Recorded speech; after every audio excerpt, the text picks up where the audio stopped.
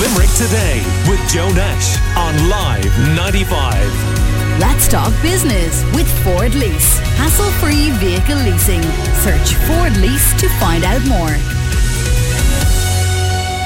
However, with all of the comings and goings and back and forth over the last few days about the government's announcement that indoor hospitality would not go ahead next Monday as was originally thought, NPHET, the Public Health Emergency Team, has taken a bit of a battering from some politicians in the media, from people in the pub and restaurant industry this week. A lot of questioning of how they came up with their modelling, why they were saying that this could not go ahead as we thought next week, why indoor hospitality is closed here when almost everywhere else in Europe it is open. Well, they had their own chance to respond directly in public yesterday. They had a media briefing and Professor Philip Nolan, who is head of the modelling, the projections and predictions about what's going to happen, he spoke at it among others.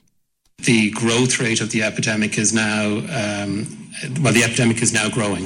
So the growth rate is about plus 2% per day. So our case counts are growing at 2% per day with a wide confidence interval. It's somewhere between 0, no growth, and 4% per day.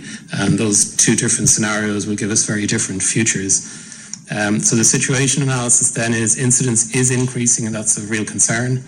We're at close to 390 cases per day now and above 100 cases per 100,000 population over 14 days. Growth rate of 2% per day, and the estimate of reproduction number is that it is now above 1, estimated between 1 and 1.2, and that incidence we're seeing across all age groups. For now, numbers in hospital and ICU are static. So this is a cause for concern. We have to be concerned at this point that we are at the beginning of an increase in incidence driven by the Delta variant that presents significant dangers to the unvaccinated population and to the partially vaccinated population. So that's the man responsible at the head of the modelling group of the Public Health Emergency Team, Professor Philip Nolan. A lot of other things were discussed as well, and we'll get to some of those now with a good friend of the Limerick Today show and a man who's been crunching the COVID numbers for us over the last almost 18 months now, Ronan Madigan on the line. Good morning to you, Ronan. Good morning, Joe. Well, first of all, let's start with a positive, and that is Limerick cases of COVID-19. Still relatively high, but certainly they've stabilised. Yes, we still have the third highest incidence in the country, but and Dr. Ronan Glynn referenced this at the media briefing yesterday, that the situation in Limerick has vastly improved over the last week or 10 days especially. So we are heading in the right direction, Limerick locally. Definitely a big improvement. But could we also, just like the rest of the country, now be affected by the Delta variant? Oh, we will be. There's absolutely no doubt about that. And one of the interesting things that was noted yesterday at the briefing is that in the last couple of weeks, the infection rate of Delta has taken off in Dublin. Dublin has 12 cases per 100,000 per day, whereas the rest of the country has 7. Now, I think that's significant because when Delta came into Ireland first, in the early week to 10 days to 2 weeks, 80% of Delta cases were in Dublin. So, as such, Dublin is probably about 2 weeks ahead of the rest of the country. So we should be watching what's happening in Dublin and saying that is an indication of where the rest of the country is going, but not quite as severe, because we're seeing in urban populations around Europe, like places like Lisbon and Amsterdam, where the heavy urban areas are shooting up a lot faster. Rona, my impression over the last couple of days is that the Public Health Emergency Team, whatever they might be saying in public, were really stung by the kind of criticism and a ferocious attack on them, their advice from all types and all sides. And they appear over the last couple of days to have fought back to an extent with long Twitter threads from some of the experts, and then the emphasis that they were putting at last night's briefing to the media. Yes, they have taken a bit of a battering, and some of it is justified, because a lot of what has the discussion that has happened in the last week should have started a month ago. I first referenced, Joe, with you on the 17th of May, which is over 6 weeks ago, that the Delta variant, because of what it was doing in the UK, up in Scotland, was likely to affect the full reopening of the country. Now, as I say, I have no idea why everybody sat on their hands a month ago and didn't start working on this modelling and didn't start putting the early warnings in place, including, by the way, our politicians across the board got happy-clappy in the month of May and were more or less telling people COVID was over. So politicians have to take a certain amount of responsibility for the, building up expectations. You remember a month ago there was talk about reopening stuff earlier than planned. Everybody got a little bit carried away. NPHET sat on their hands and they didn't move fast enough. But I think everybody's eyes have been opened over what's happened over the last few days. Just explain to me, the Taoiseach even in the last few weeks was talking about an early return to offices, the lifting of the advice to work at home if you can, maybe even in August. Is that completely off the table now?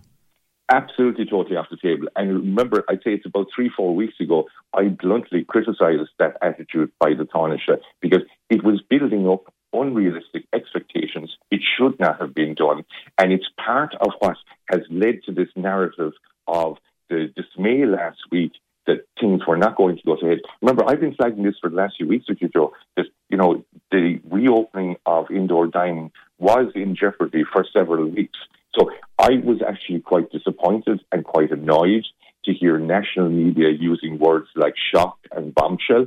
If they had been watching the figures and watching what's happening in the UK and in Northern Ireland, this was inevitable. Yes, well, I have to say you have been remarkably accurate over the last 18 months and your ability to project what may happen and it turning out to be correct has been pretty impressive now. We're talking to Ronan Madigan, a good friend of the show, and he's been crunching the COVID numbers for us. So what can we expect then over the next few weeks?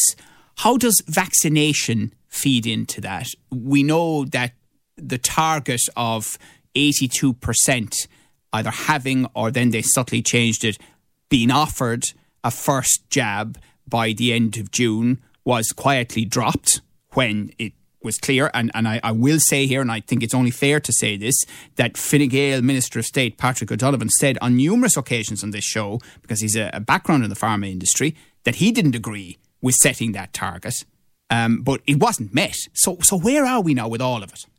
Yeah, the 82% target wasn't met.